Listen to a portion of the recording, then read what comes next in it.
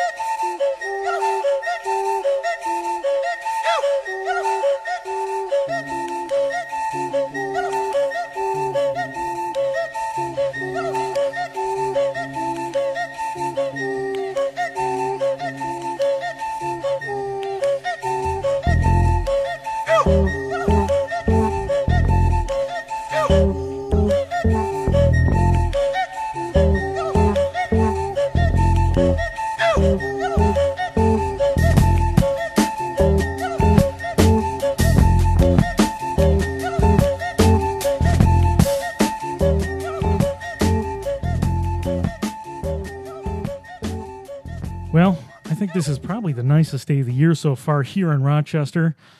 And I'm here with people who are bringing the sunshine into my life. Oh, isn't that terrible? At least one of those laughs is disdainful and ironic. That's not mine. That might be mine. It might be. So why don't we go and introduce ourselves from my right first? Sure. Kathy Turiano. Okay. And why are you here? Who are you? Oh, owner of Joe Bean. Owner of Joe Bean Coffee Roasters. Beautiful. And across from me? Dina Jones. And also good. Yeah. Also part of that. And you, sir? Ben Turiano and another owner. Oh, another owner. Yes, sir. Yeah. Well, so what we're here to do today is I kind of want to do the comprehensive Joe Bean history and why. Oh, boy. Which is, I've heard... I feel bad that I haven't done this earlier, which is why I'm doing it now. I've heard, partial interviews with people talking about the history and all that stuff. I wanted to take a little time and walk through some of it and ask questions from maybe a different perspective. Somebody I've been around for a little bit when it Since comes day to, one, when it comes to Joe Bean things. Yes. I've been around. My earliest memory. Well, before we do that, where is Joe Bean Coffee? When is it open, and what should people expect if they go there? Oh, I'm going to let Ben answer that. Well, we're at 1344 University in Rochester, New York. We're open Monday through Wednesday, open 9 to 5.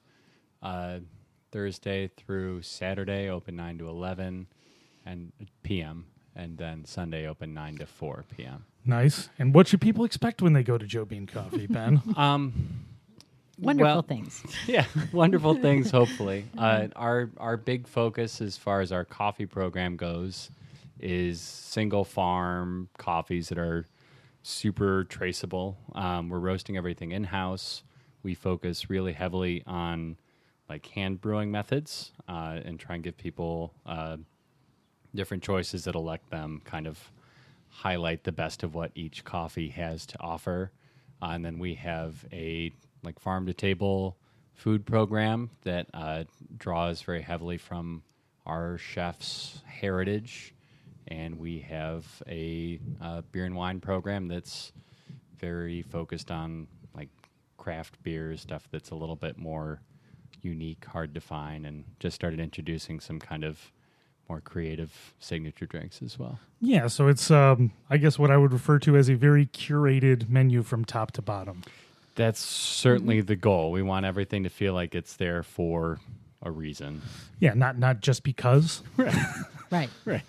Well, I think that's a great way to start this. It seems like everything about the place now is very curated, and there's a lot of different voices that are contributing to that.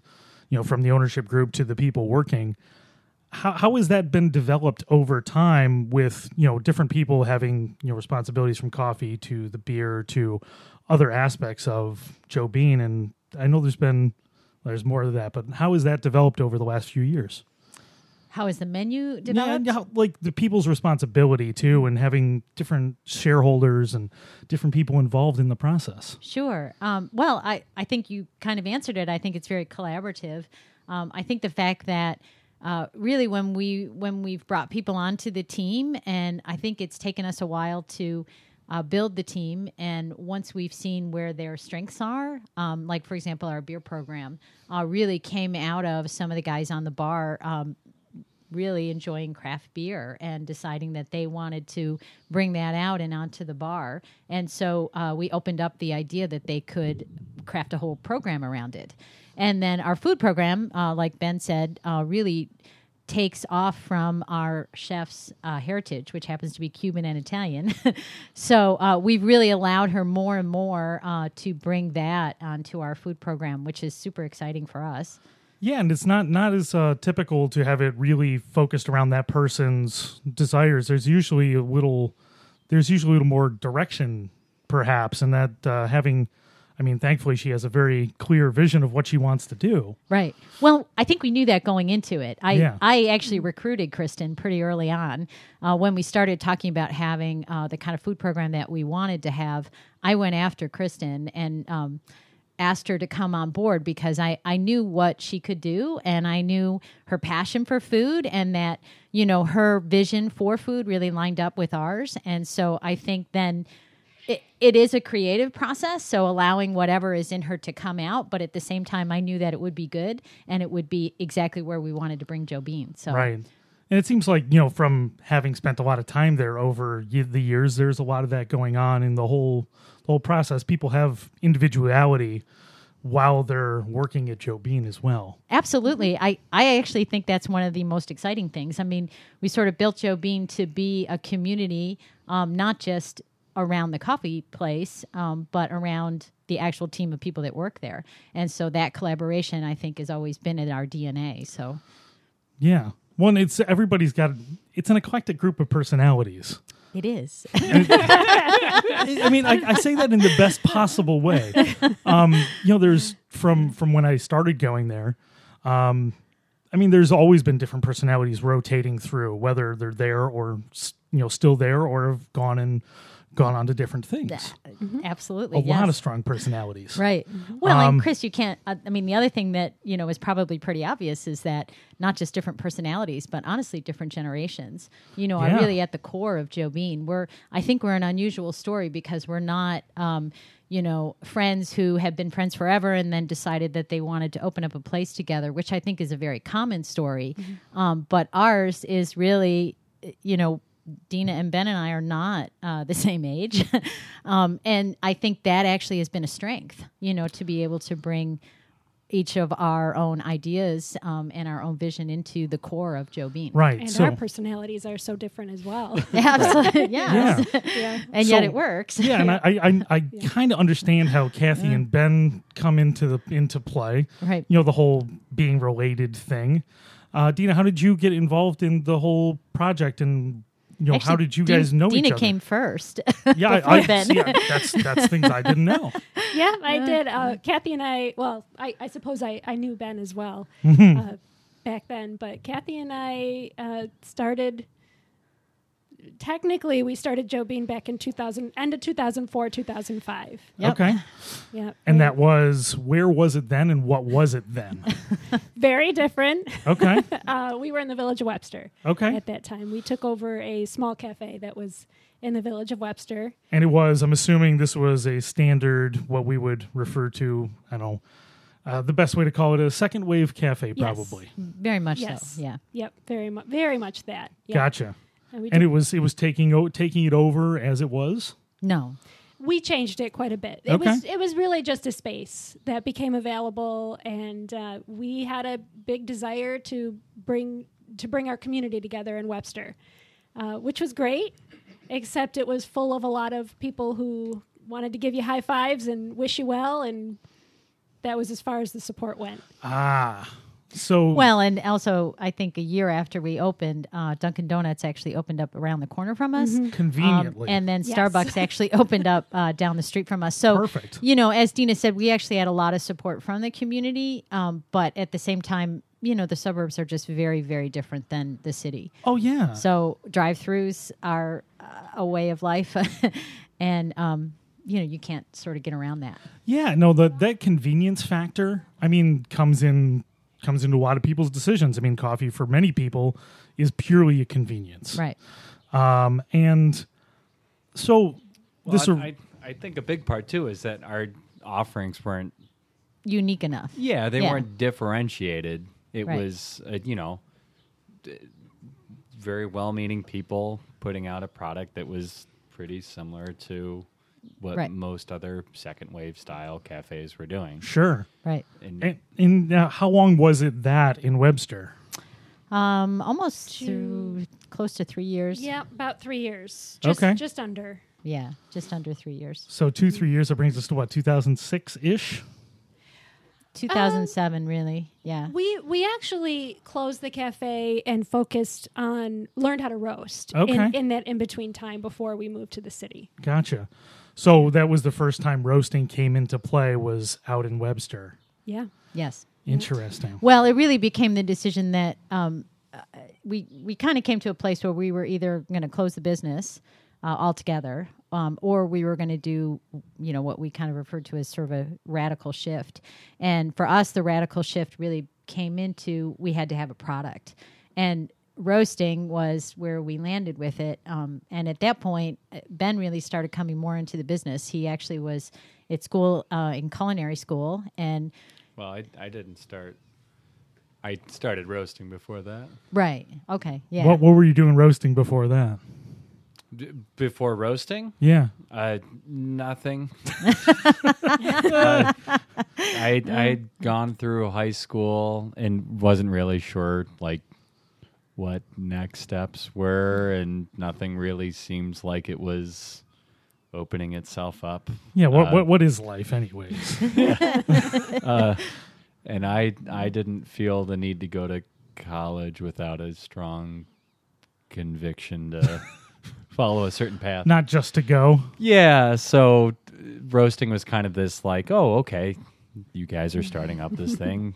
Sure, I'll jump in and kind of get involved. That seems fun enough. Roasting sounds great. Yeah. It's a cool piece of equipment. Yeah. Absolutely. It's fun. Well, so to speak. Yeah, yes. It's like Yeah. playing a video game. That's how we always... Yeah, it's Yeah. like a A really, really boring boring video video game. game. A really boring Yeah, video. really slow. Really slow. Hopefully really slow. So when the roasting started, what was the intent behind it? Was it immediately going towards the direction it is now, or was it just to produce for just selling beans locally? I guess the style, is what I'm asking. So, a did- big thing to understand is that the style that we're doing now and kind of everything that we've come to value and pursue in reality didn't exist when we started. right. So we were going in wanting to make sure that we were doing things ethically. We were wanting to produce a really good product, but I don't think we necessarily had any other directional ideas, at least really early on, besides that. Yeah. We started getting involved in the SCA, what was the SCAA at the Right. time, especially Coffee Association of America. And they had a lot of educational materials and lectures you could download. And then we started going to different classes and seminars and things like that, and starting to get the lay of the land with the industry. But I mean, at this time, the industry just looked totally different than what anything looks like now. And that wasn't just here in Rochester. That was everywhere. Just globally what the industry was about. And I think for us, we started out really big into certifications, right? That was a way for us to get some sort of guarantee of traceability. And we started, I think barista competitions were a really big influencer early on, right? 2008, I think, was that the first? 2007 was the first one we 2007. Which is the year we started roasting. Right. So that kind of seeing these people talk about like coffee in this way that we'd never heard, and it was the style of service that we'd never seen before, where people are actually like explaining why they made choices or what they're experiencing in something, and that was really exciting. So there's kind of those like blocks of like, okay, we understand we want this to be sustainable, we want this to be traceable, we want to have relationships, we want high quality, we want a style of service that's like very communication forward, but none of it, like, no one knew how to do those things. Right. And especially we went in, again, like very certification heavy, and then the more we got involved, learned that that's not necessarily representative of what we thought it was, right? Or kind of learned that, how do you form a relationship with a farm? That's it's a complicated question, right? Especially since there's very few coffee farms right in our backyard, right? Well, and there's a lot of farms out there, and how do you know what's the one you want to have a relationship with? Yeah, and who's there to communicate, and who's there to provide the quality you're looking for, and who's doing those things and is actively looking for more people to work with. Right. I think what really happened too, as Ben's describing all of this, is that honestly, it's sort of like the more we began to go into the coffee industry and really understand, what was out there, that, we began to realize how little we knew. And that sort of encouraged us and moved us to wanting to know more and more and understand, the industry that we were really beginning to walk into, more and more. Yeah, which was, again, it was the early stages of growth for what we call now specialty coffee, I suppose. Yeah. Is the best way of describing what industry you reside in nowadays. Right. Yeah. Specialty coffee. It was in its early stages. There were very few places here in the US doing that at that point.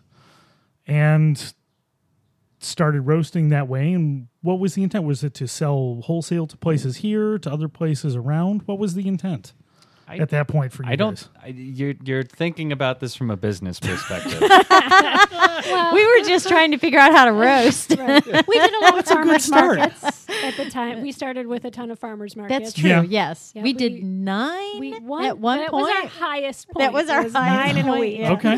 Yeah. That was interesting. Well, and I think we were just trying to talk about specialty coffee out there, Right. so we were showing pour over methods and, doing all these crazy things at farmers markets and Yeah. trying to explain to people it's really different. There's a lot to know. Yeah. And I think that was the first time I ran across Joe Bean was at, I think the first time might have been at Park Ave Fest. Oh, yeah, we did that. There we was- did that a little bit. Yep. Yep, it was at Park Ave Fest, and there was just a little stand on the street, and you were doing coffee by hand Yep. on the street. And I think that was my first time trying it. Yeah. And then I think it was the following year I tried it at the Lilac Fest Oh, yeah, we Yeah. did When the the- Lilac Festival. when you guys were doing shaken cold brew coffee. Yeah. Yeah. It was the first time I'd ever had that. So it was, I think, those 2 years, and I think I don't know if I'd seen it much in between. Maybe I saw it at the public market or something. Yeah, I'm not even sure we had a brick and I mortar don't think at it this was. place. No, it wasn't. Yeah. It wasn't yet. Yeah. Because those were like in, and I was like, it was in the back of my head because I was starting to get into coffee. From a Starbucks perspective and everything else. And I remember trying it there and trying it at the Lilac Festival. I'm like, this is different. I want to follow this. I want to try this out. And I think it was at that point that there was something in the works, which was the brick and mortar location. Right. they're yeah. about that time anyway. Yeah, I don't remember what years we did those. It's all a big blur. It's a yeah. lot. Huge blur. It's a Yeah. little bit of a blur, yeah. And honestly, I think the reaction was, so mixed too, that, there were people out there when we were doing the Shake and Cold Brew and all of that, the Lilac Festival and everything, that loved it, and those that thought we were pretty crazy, Yeah. Well, not much has changed. Yeah, that's probably still true. They're very non-ideal venues for communication too. Yeah, of Right. course.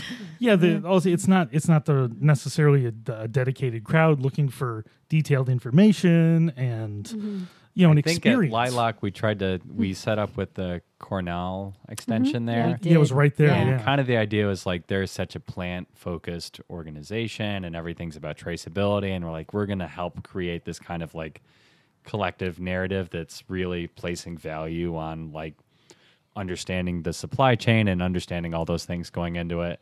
And we ended up setting up like right next to a fried dough stand. Yeah, I and- was going to say, I that think just there was wafted over. popcorn and Oreos. fried dough. And Yeah, and it's like, oh, Gross. maybe this isn't translating the way that we had kind of structured this in our heads. Yeah. Right. Not- It not- sounded great, though, didn't Yeah. it? Yeah, it made so much sense. It did. I mean, tying right in there. But you know what? I mean, I'm sure it did grab people. I know it did me, and it got me interested in what was coming next. Chris, I never knew that. That actually makes me very happy. I can't. You're one of our fruits from way back Right. when. I can't guarantee that anybody else showed up after that, but I That's know right. I We did. got one. And then following that, there was, the brick and mortar place in the works, I think at that point, and that's the place that is now over on University Street. Yep, 2011. 2011 was the start. Yep, that was the start. This week. Yeah, 2011 right. this week. Yeah, we opened May 5th, 4th, 5th, 7th. I don't know. Somewhere around there. Somewhere around there. Early This week, May-ish, yeah. early May-ish time frame ish. 2011, we Yeah. all know that. Yeah. Yep. So that space was what beforehand? Offices. Yeah. A security company. Yeah. Okay. So it was a security company and offices beforehand. Yep. And I'm sure the build out went perfectly smooth with no headaches and everything went in fine.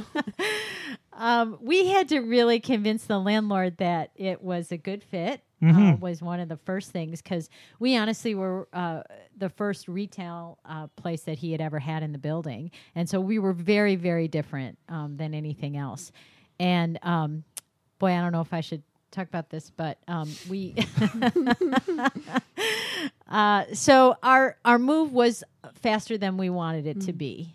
We were in Webster and we were roasting, and we thought we were going to stay there for a little while and kind of develop the business and develop the roasting end. And the particular space that we were in actually changed hands. And so our move ended up getting accelerated, and we ended up having to move because they wanted to use the building for something else. And so they negotiated the buyout of our lease for that space, and then we kind of had like a really 6 weeks to find a new home.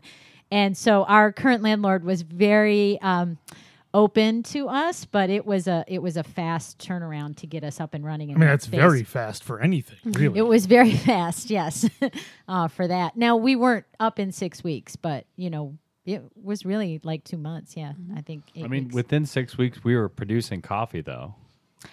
Yes, we were Right. roasting, yeah. Right. And actually, we moved, and that was, 2 weeks later, we did your competition, Yes. wasn't it? 2 weeks later?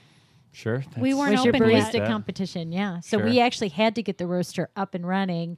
The timing was just, really wonky, but we had to get the roaster up and running so that Ben could roast his competition coffee so that we could go to New York City. To bring it to the I think that was competition. Boston. Was it Boston? Yeah. Okay, I didn't remember. Was that the first time you went to one of those? Yeah, it was my first competition. And you brought your own coffee, roasted in the new location, and Yeah. Yeah.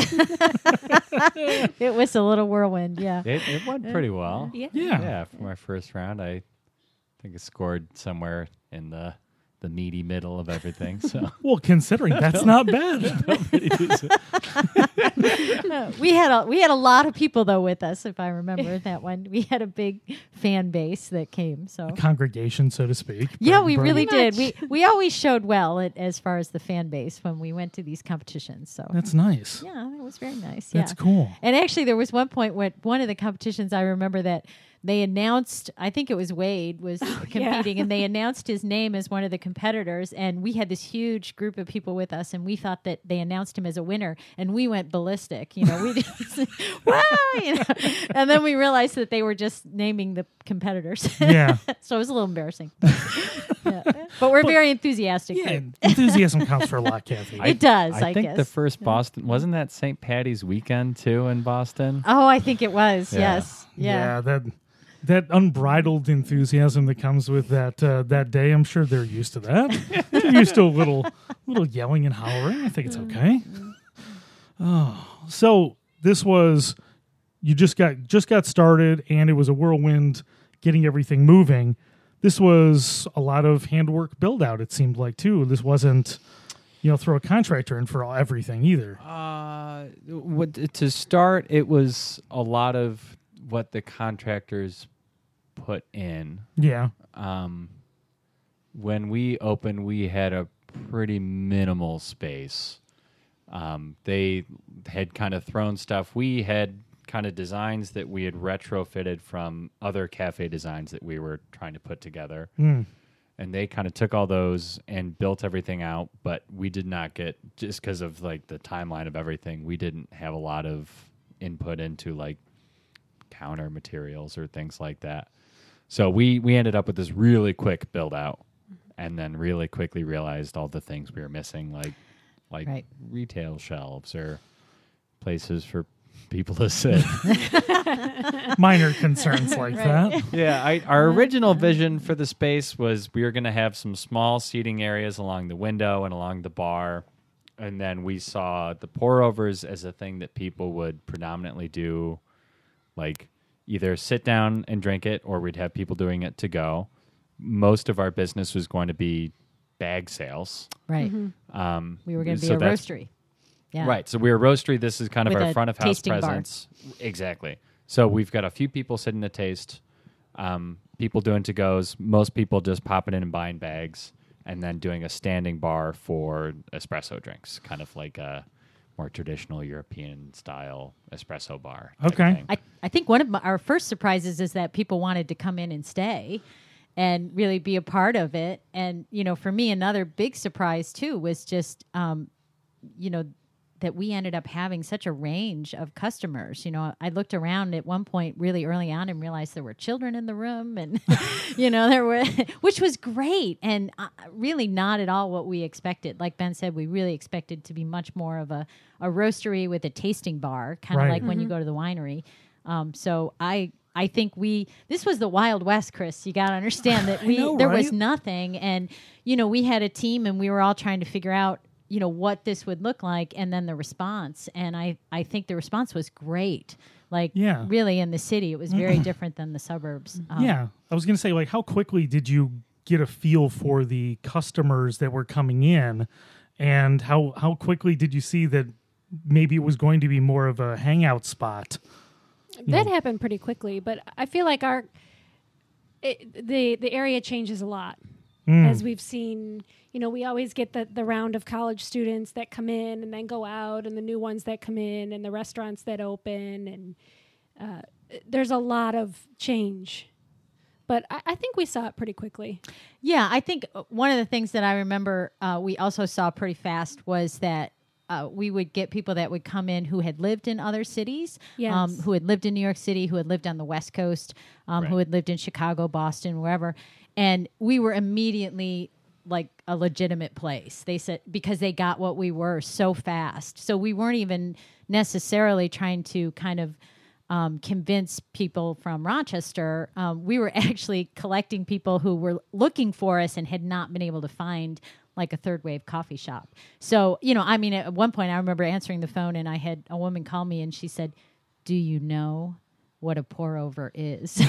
And I said, yes, I do. And she said, "I'll be right over."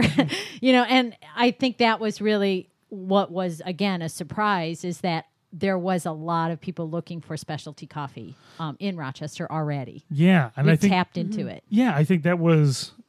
I remember at that time I had been reading, exploring food and drink more online, and I remember reading about specialty coffee online, and was the early people from the West Coast. It was the Blue Bottle and these kind of Right. places that I had read about.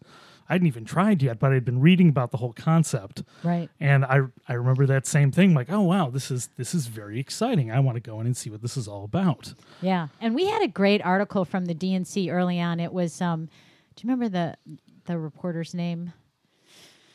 Karen. I'm going to guess Karen Miltner. It was Karen Miltner, Yeah. and she came in. She was incredibly thorough, and she really did a great article just about what we were doing. And out of that article, we got a lot of people that started coming in the door. So Absolutely. yeah, because she really was great. Just exploring the different brewing methods that we were doing, and she was fascinated by it all. Yeah, she was. I always enjoyed reading her work while she was at the DNC, and somebody who was very definitely exploratory. She checked out a lot of places in and around the city when it came to food too. I always respected what she did. Yeah, she was great. Oh well, I think what we're going to do, we're going to take a quick break, and there's so much more we need to cover. This half hour went way too fast. Oh wow! Okay. So we're going to take a break, and we're going to come back with more of the story of Joe Bean, and we'll be right back. Before we get back to this week's episode, I'd like to take a second to talk to you about Frankly. That's PHRANKLY.com. Frankly is the best way to find out how your favorite local restaurants source their products, and also how to find your favorite specialty goods. You can check out restaurants like Joe Bean Coffee, Marty's Meats. Search for them on Frankly and find out where they source their goods from. Or you can check out your favorite specialty product like Guglielmo sauce. Search for them on Frankly and find out all the locations you can buy their sauce all over. That's Frankly, PHRANKLY.com. Yeah, so we're talking about coffee today. I'm just resetting myself now.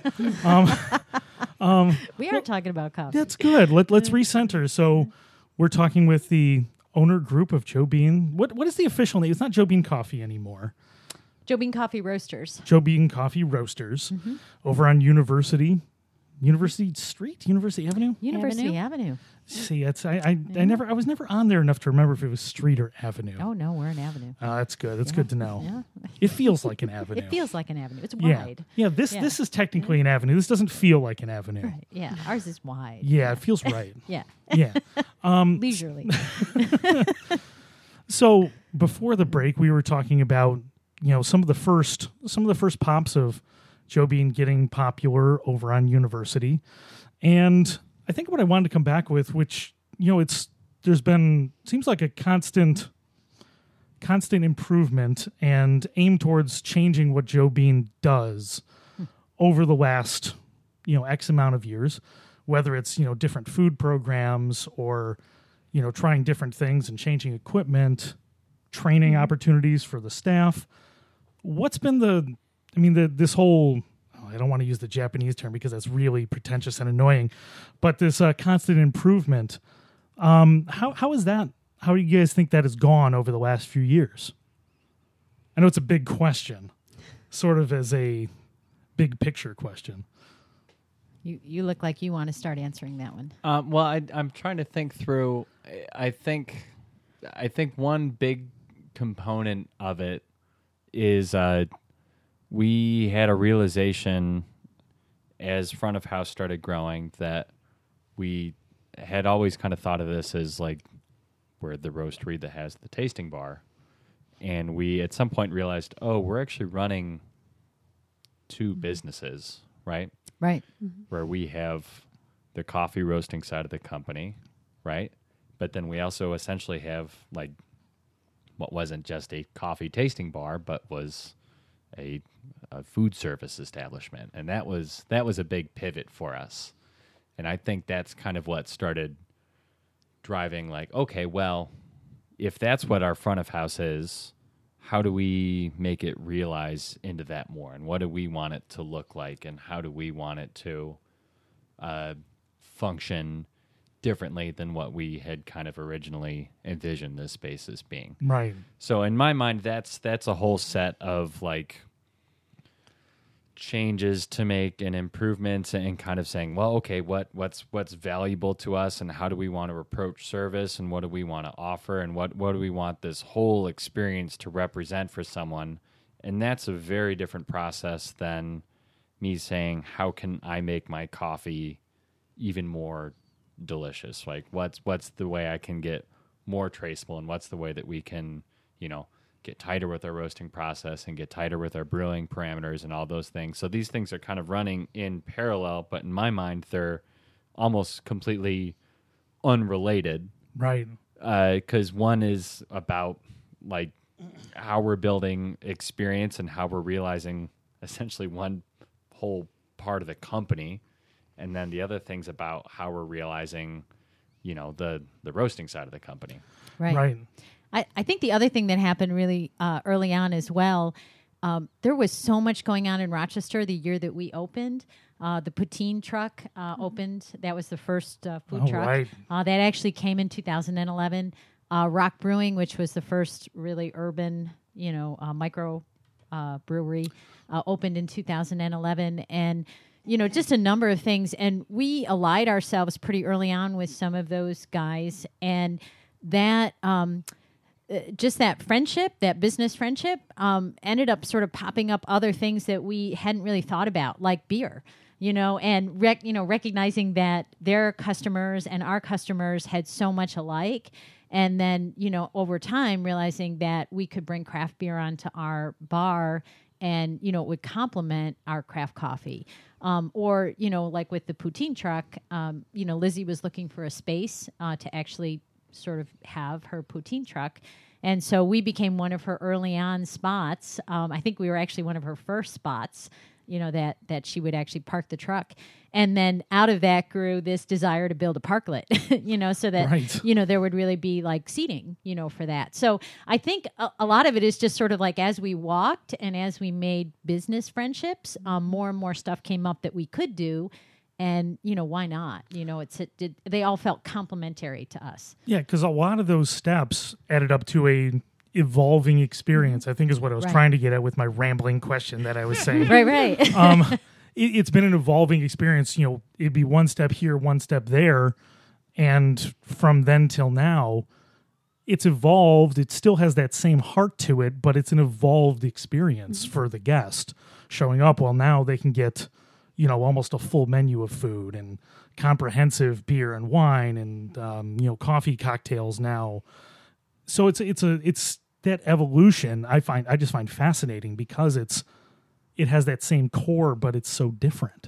I think the coffee industry itself has done that, though. Mm-hmm. If you look at, if you even just go, like now, if you go to the specialty coffee, the national conference, Uppers and Downers has a component of that conference over the last, I think, couple years, which is now beer is actually represented at the coffee conference.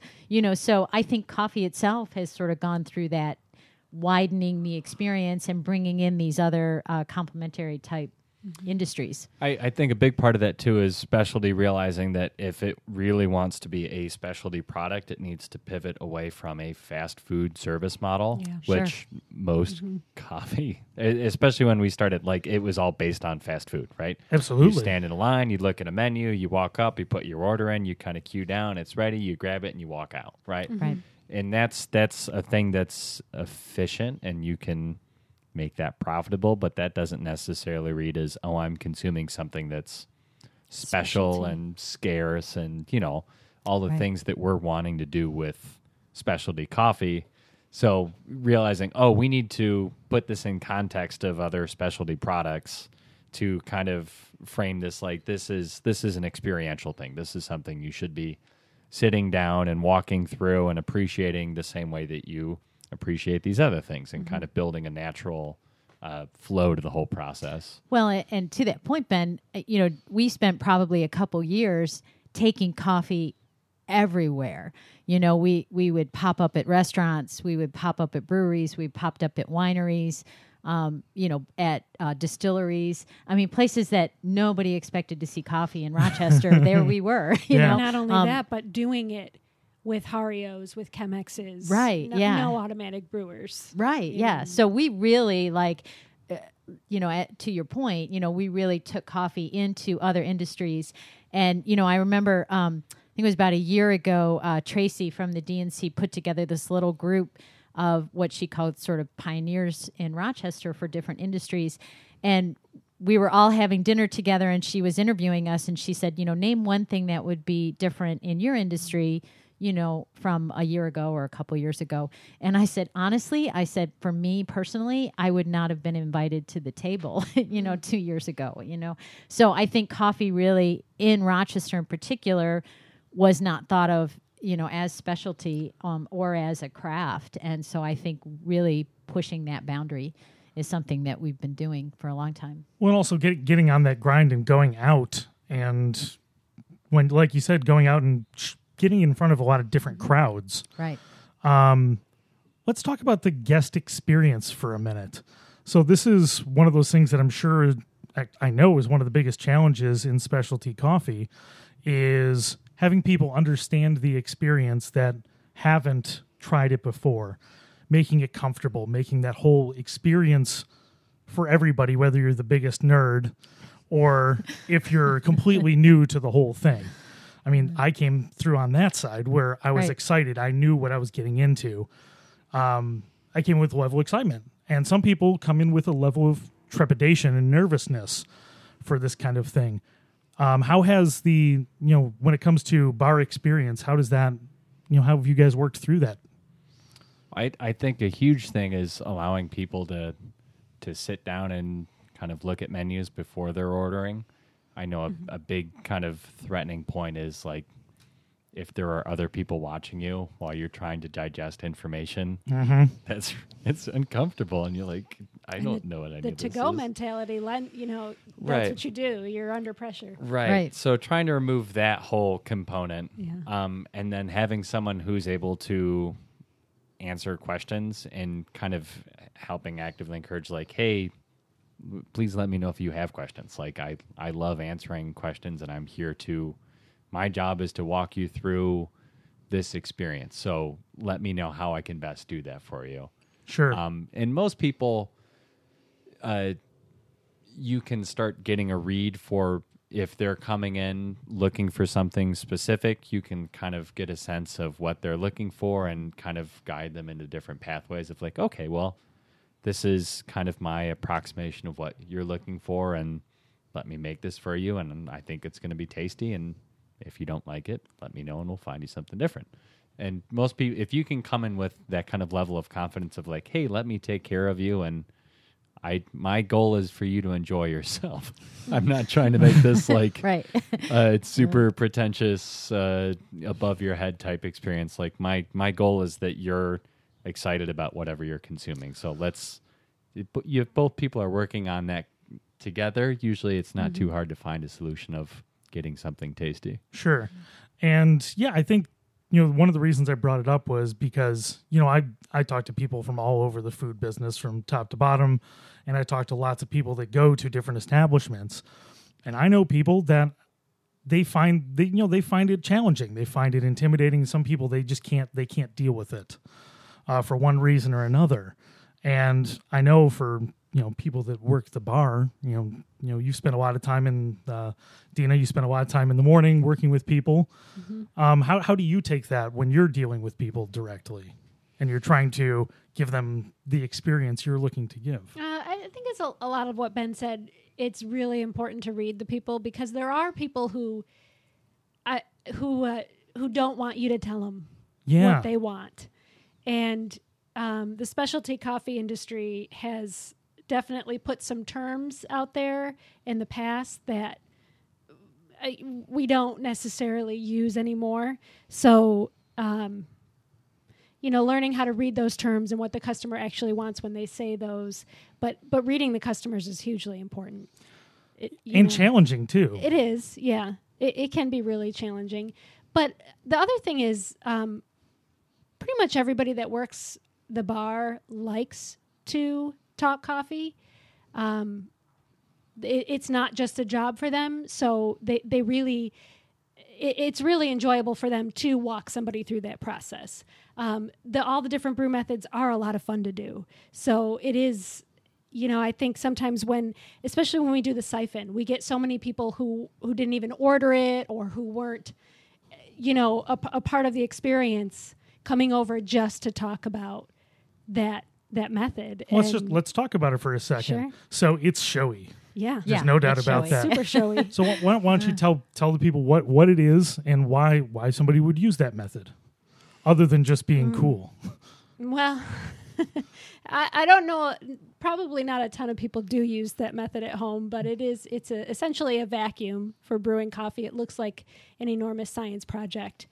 It looks questionable. We have had people say that. Right. A little, just a little. Just a little questionable. bit. Yeah. But I think somebody who is they're not just making themselves a cup of coffee to drink a cup of coffee. Right. They really want the whole experience. Those are the kind of people who are getting a siphon. I like it because it does draw attention to the bar. It does draw people to see what you're doing. And part of what we like is creating an experience and not just having people come in and sit at their table by themselves, and drink their coffee. And it doesn't hurt that it has kind of a unique flavor profile at the same Sure. time too. Yeah. It makes for a very different cup of coffee. It And does. I think that's one of the first things that I nerded out about there was The siphon. how each of the different brewing methods tasted differently. Right. And it was one of those things where when you sit down, you actually try the same coffee in different brewing methods and how different they actually tasted. It's one of those things you tell somebody that, it depends on where you're pouring and how you're pouring and what kind of glass it's going into. Right. Which was another level that I was completely, I don't know about baffled by, but I was leery of until I think we were sitting on one side of the bar and you're like, we're going to try tasting in different cups today. And it actually tasted different. And I'm like, this is the damnedest thing I've ever tasted, that I can actually taste and smell the coffee differently from each of the different cups I had. Yep. Which means now that I have different wine glasses and beer just glasses up appreciate there. Right. Yeah. There you are. I blame Ben for that almost specifically. Right. Well, I think to your point though, Chris, you like to dive deep. Yeah, and no so doubt. I think we do have such a range of customers. Some of the customers come in and, they really just want to have a good cup of coffee. Right. And that's why they're coming to us. Or, especially as we've added more and more to our menu, they'll come in for the food, or they'll come in for something else, that we're offering.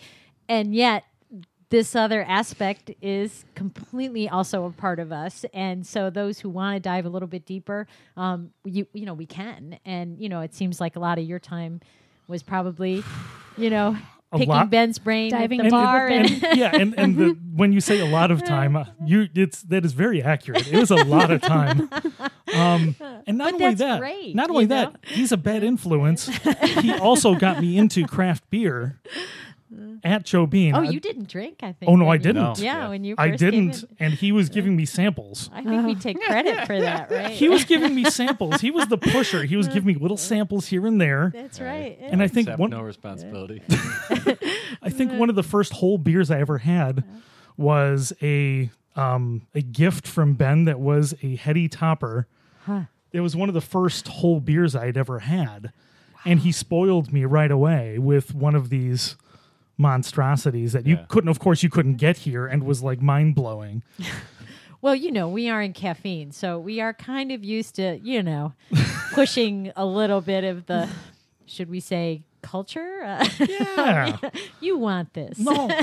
And it turns out I did. So yeah, we were talking, coffee, the whole experience, and then moving towards beer and expanding into taps and bottles and wine and a selection like that and food.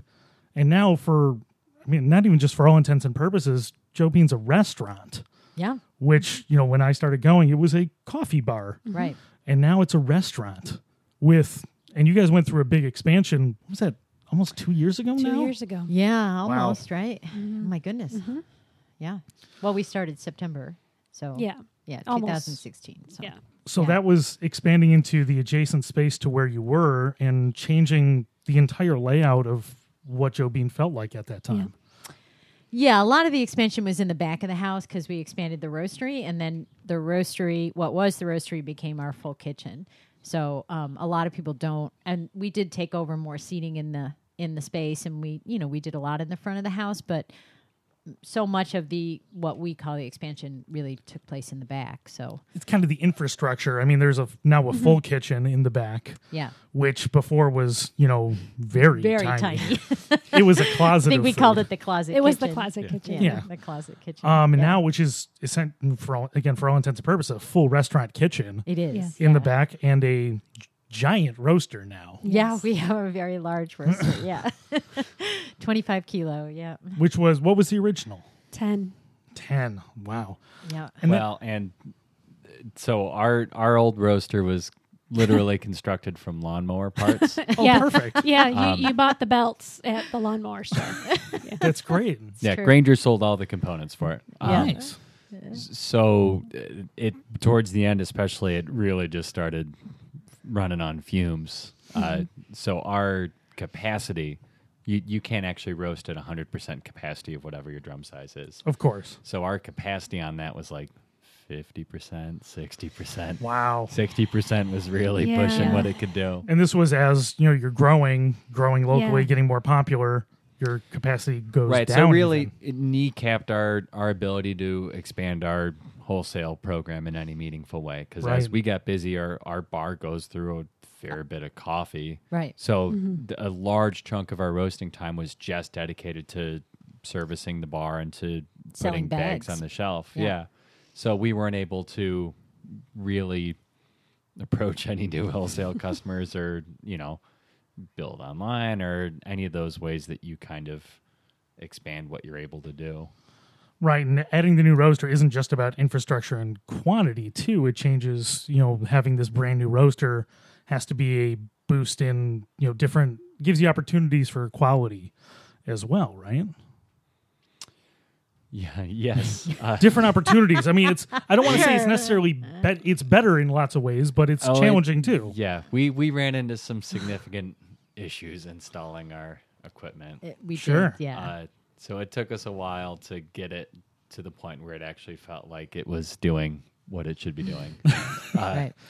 But once we got to that point, it's been, at least in my perspective, a really significant increase just in kind of taking what we were doing before and adding that extra degree of clarity and consistency. And I feel like everything we're doing is just so clean and sweet and bright and vibrant right now. And the depth of character has been really wonderful. So I definitely think so. We changed our profiling system as well, and made some kind of infrastructural changes with how we run our production. But yeah, the difference is really incredible, and especially using something that's actually a real machine versus something hacked together. A monstrosity. Well, and I think we can even mention here that Janine, our head roaster Janine, has just done a phenomenal job getting used to the new roaster and really bringing it to a great place, and bringing our roasting program, alongside with Dina and Ben, to just a great place. And in December of 2017, she actually went to a regional roasters competition and ended up placing. Getting a place in the national, Which is an amazing accomplishment. which is an amazing accomplishment. And her score was so well that she was actually going into the national in fourth place, I think. Right now, I can probably say this publicly, right? Can I? We already put it out there, but Yeah. Yeah.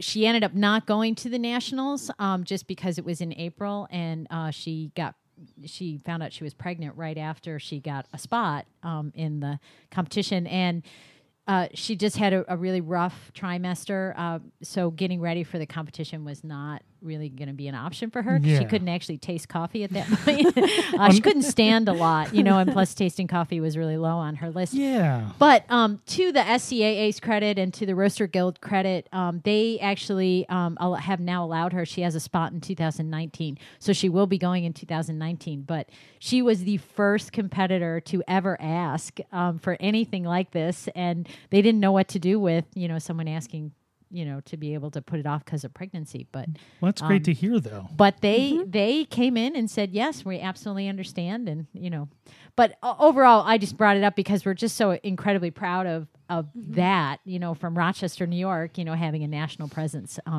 Well, especially I competed for 4 years, and we sent Wade for 3 years. And Adam. sent Adam, yeah. twice. We've as done a well. lot of competitions. Right. Yep. So, Yeah. like a collective 8 years of competition, Right. and then this is the first time that we've ever actually made it into final. So that's a lot of effort going into a project before Absolutely. actually It seeing- is. It takes a lot, though. Right. I mean, we've learned along the way that it's, so many of the people that just win competitions, they have in-house training programs. They had so many advantages that, we just didn't have. They had an extra espresso machine. They have roasting training programs. I mean, things that we just never had. So Right. Well, and I mean, when we're talking about you mentioned Wade Reed, who's sure. now over at Fifth Frame Frame. Brewing. Jeannie's not the first head roaster at Joe Bean. That's right. She was training, and how long has she been doing that now? It hasn't been that long, right? We were just talking about this the other day. A year and a half, maybe? Wow. Yeah. No. Two. No, A I- little 2 bit years. longer No, than I that, think yeah. it's been Yeah. over 2 It's years. been 2, yeah. Yeah. Yeah, it was right before we transitioned Right. to the new Right. roaster. Yeah. Yeah, and that was, I mean, I remember when that was happening, when she was getting trained and she was spending all that time. I mean, her dedication was impressive. I saw her a lot of late nights working and training and getting better. She works very hard. Yes. But one of the reason I brought that up was not only have people stepped up at Joe Bean, but people who were at Joe Bean have moved on to other things here in Rochester, and a lot of the specialty coffee scene in town has Joe Bean's fingerprints all over it. That's a good way to Yep. put it, right? I think so. I think so. I mean, but there's people who moved on. I mean, Rory Van Grohl was Sure. one of the first that moved One on. of our baristas. Yep. Now was at Ugly Duck Coffee, and he Yeah. did a pop up for over a year, and then moved on to a brick and mortar. But he was one of the earlier guys around, right? As Sure. barista at He Joe Bean. was. He was. Yes, he was. Yeah, and then and then Wade moving over to Fifth Frame, and Right. there's been people in and out for that entire time. How is that? I mean, for people who have been there for a long time and get to move on and try new things, it's got to be a kind of a positive and negative experience at the same time, I'd imagine. For us? Yeah, yeah, for Joe Bean. I mean, I'm saying Sure. from your perspective, because it's basically people growing Yeah, up and it's moving out. bittersweet. Seeing Sure, people, yeah. be really close and involved with the company, and then move on to a different project. Yeah, Right. I think it's also just kind of a natural thing that happens, and to a certain extent, I think it's a compliment to us that people are getting involved and being excited and feeling like they can go kind of contribute to the industry in their own way, or Sure. say, hey, I like what you're doing and I have a different voice, and I'm gonna show what I can do in that process as well. I think it also goes back to our roots. I distinctly remember when we first opened up Joe Bean. I know Dina will remember this. We wrote a list of goals for what we wanted to accomplish. Obviously, there were business goals, but these were beyond that. And two of them I remember was, first of all, we wanted to see a community of baristas actually evolve. And there was no community of baristas. It just didn't exist. And, we always talk about our first latte art throwdown that, we had no competitors. It was Joe Bean versus Joe Bean. I say all that just because now it's so prominent. Like there's just so much of, baristas, and everyone thinks that it's just always been here, but it wasn't. There was no pool. And it didn't feel like a community.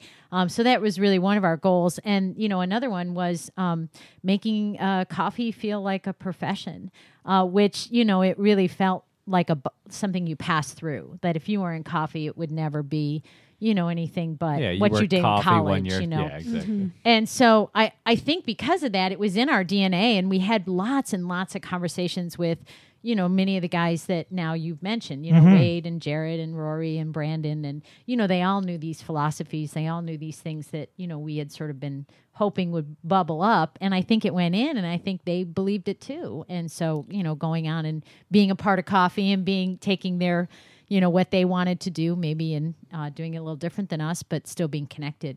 Yeah. So, yeah. Well, and now Rochester, for our size, we're one of the more dense specialty coffee cities in America. Pretty amazing. Which is, it's kind of staggering when I remember when there was one. And now, right. And now it's popping up all the time. There's new places doing it. Even, restaurants are now having coffee programs that wouldn't have had that before. Right. And it's amazing when you see that it's all these different people popping up that either have, time at Joe Bean, or maybe they were at the other early shops here in town that came after. Right. And seeing that expand it's just absolutely really cool to see Rochester getting a national presence on the coffee scene. I think we always say that we knew that when we were starting what we were starting, that it was going to be a movement. We knew it was larger than a business. And so I think this is what we've seen, is that, a business just impacts one spot. I think a movement impacts a city. And that's really what we thought we were starting. And I think it turned out to be true. Yeah, it really did. Which is really exciting for me personally, to be able to have, some element of being able to change the urban environment. Yeah. Well, and speaking of changing the urban environment, that, by the way, that was a really natural pivot. I don't know if you knew. I did not. There's no notes here. No, if you didn't do that on purpose, it was beautiful. It was so well done.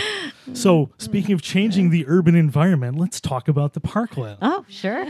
So this is the second year of it being open, right? Yeah, it was open last August. So actually it's our first spring and full first year. real summer with it open. Yeah. Right. So that was a concept that came in, what was that, 3 years ago maybe? It took us 3 years, yes. Yeah, that was, oh my goodness. I think it was 4 years ago. 3-4 years. Because it took 2 years to get it open. You're probably was right. Was it that long ago? We've been talking about it for a long time. Well, it was when we were in San Francisco. So when did we win the Good Food Award? When did we win the Good Food Award? 2012. Wow. Oh my goodness. Okay, whoops, it's been a while. I remember some of the early talks about it. I remember hearing about it. It might have been like a New Year's over Spro Bombs. It might have which, it's a lot of ideas are talked about over Spro Bombs at Joe Bean. We're going to build this thing. Over time. There's a lot of interesting conversations over those. But I remember the early discussions, and, it was sort of a challenging process to get this thing happening. Yes, it was very challenging, mainly because, once again, there was no program. It's funny when people look at it, they think, oh, yeah, it's a seating area. But, really what we were talking about was taking public city property and turning it into, a miniature park. And, we began to talk to people at the city, and we had some really strong advocates in the city who were working with us.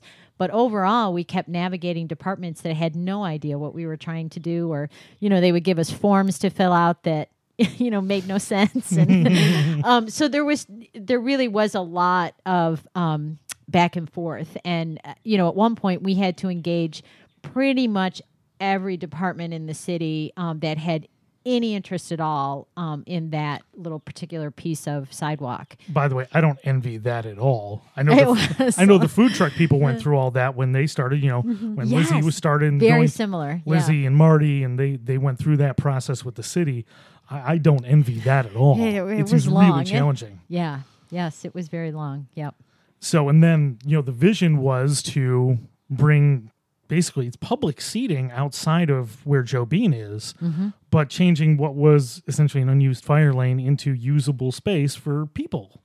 Exactly. Yeah. Well, and I think a big part of the vision too is we set it up in such a way where other companies can go through this process as well. Yes. So the idea is to hopefully start seeing other people to make it a program. Yeah, to take other dead concrete spaces and convert it into, nice, aesthetically pleasing green spaces. Yeah. Right. And we've had, I mean, to their credit, the city really has developed it into a program. There now is an application. There's actually rules as to what a parklet, what you would need to do in order to get a parklet. There's a process. So, it seemed like we were just trying to navigate our own. But really what we were also trying to do kind of on the side was, develop all of these things that were never there before. And they do exist now. And we've actually had several people that have reached out to, some of the members of the parklet team. And we now have someone to send them to. And we have a website. And there's actually, like I said, there's an application they can download. And Well, it's kind of got to be a little satisfying after all that effort. I just want to see another one come up. at least one more. one. Yeah, I'd really just like one. Yes. So they didn't make the form in vain, or yes, it was a lot of process for But that said, there isn't. There's not like dollars that the city gives, for them. So being able to raise your own funds, like with a Kickstarter and things like that, are also still a part of it. So it definitely is a process. Yeah, absolutely. And when this original vision for the parklet was come up with, going through the process and the final result, are you happy with how it turned out? Is it whatever you thought it was going to be? Yes and no. So I know Seth has that we did one part of it. Sure. There's actually multiple parts that were part of our original sort of design.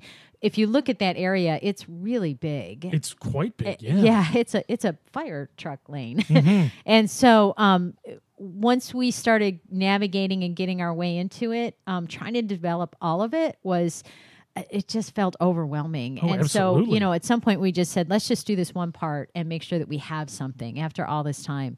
And so, we still have plans to develop the other parts of it, but there's a part of me that, as soon as it came up and running, people were like, what about the other parts? And I thought, I don't know yet. I don't know. Well, but I think we'll get there. But it's a tough process. I mean, something like that when you're starting from scratch and you haven't done anything like it before. Mm-hmm. Right. And the city hasn't done anything like it before. Mm-hmm. Having, ideas are one thing and executing them is a completely different thing. Well, and also making sure that what we did build was durable. Yeah. That it weathered well, that plants didn't get stolen, that, there was just a lot of parts, which we did have a little, there was a little bit, but, overall, there was just so many unknown factors that to build it larger, to begin with, when we weren't sure what that whole first part was going to, do. Yes, we did have somebody steal one of our herbs. Yeah. If you really need the herbs that badly. Yeah, Actually, they didn't steal it. They took it. They ripped it out and threw it on the ground. Yeah. See, that's almost worse. It was a little lot worse. worse. Yeah. It felt terrible. Yeah. We actually had cameras on the building, so we saw it. That we called it sage rage because they just you ripped out the sage and threw it on the ground. Well, I mean, if you've ever had a dish that had too much sage in it, I guess you would understand that. Yeah.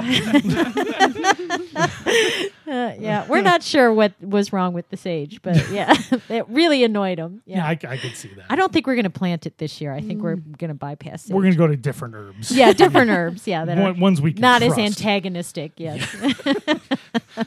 Sage, the most antagonistic herb. Oh God. We'll go with basil. It's very calming. It really is. It really is. It's just nice. Yeah, it's nice. And it goes on pizza, which I love. It does. Yes. Boy, I think that's everything I really wanted to cover. Is there anything I missed that we wanted to talk about today? Well, actually, can we talk about our new menu? Please do. So, like I said, we've been kind of leaning into some of Kristen's heritage for a number of years. I'm sure you've had some of her empanadas Absolutely. and her tamales and, elotes and things like that. So we're really kind of letting her let it rip, if you will. And This coming weekend, we're having our 7-year anniversary, and we are actually rolling out our Hispanic street food evening menu, which we're Wow. really excited about. It's something that we've been playing with for a long time, and the more we got to talking to Kristen, the more we realized that this is the direction she wanted to go for our evening menu. And I feel like it makes so much sense, for us in many ways. Ben's actually, from a Latino standpoint, Ben's actually been to many Latino countries just to secure coffee. And so, and we have, a Cuban chef, and it's just an area that we're really excited to see pop up, as part of our bar offering. Absolutely. And not only, with that influence, but with a local sourced influence as well. Yes, absolutely. Something that I know, the entire Joe Bean family takes very seriously is sourcing appropriately, not only just for the coffee, but with, beer and food and, the food from different farms and everything else. Right. So the menu will have a real Latino feel to it, but locally sourced. So we're calling it sort of Latino New American. Right. Big focus on the Iroquois Maize Project as well. That's and right. A lot of what those guys are doing. Which is, really important. And I've, learned a lot listening to them. I've heard them interviewed on the radio and read some more about what they're doing. It's absolutely fascinating stuff and kind of critical for people to get a feel for, this is why. This is real upstate New York products. Yeah. We had them as guests last year, I think, for our Mother's Day. Was it last year? Oh, I believe it was. We had a Mother's Day. A Mother's Day, yes. We had a- Time does blur, but yes, they were our Yep. guests for A Mother's Day. Yes. Just incredible people. Yeah, and also great opportunities for flavor too. And it's something that, more we take a step away from big commercial products and step down to That's right. artisanally made and products that were meant to be grown here, Right. that are still grown here, right where they should be. Right. Right. Which is like such an insanely rare thing to find. Yeah. And it's like one of the major global issues right now is that there's no heirloom varietals left. There's no genetic diversity, and it's threatening most major crops, corn being one of the big ones and coffee being one of the other big ones. Yeah. And that this is one of the reasons we could splinter off and talk about this for a long time, but I interviewed somebody from Fruition Seeds, Oh, sure. Petra Pageman from Fruition Seeds, and they're working right now with, part of them working with Dan Barber on, heirloom seeds and developing new products that are driven for flavor, meant to grow in our climate. And what a fascinating thought that we're going to get more products that are meant to be grown here, grown for flavor, Right. and grown for sustainability all at the same time. Right. It's kind of an exciting time for people who care about these things. It's a terrifying time. That's what I was going to say. It's a terrifying time too, don't get me wrong. But I think there's people who are taking it seriously, and the more local restaurants that I see that are trying to do things the right way and making these steps gives me at least a little bit of heart about it. And hope I appreciate your optimism. it's very slight, Ben. But I have to have some hope, and I think there's I'm with you, Chris. Yeah, the more we can get people to care, I think there's more opportunities.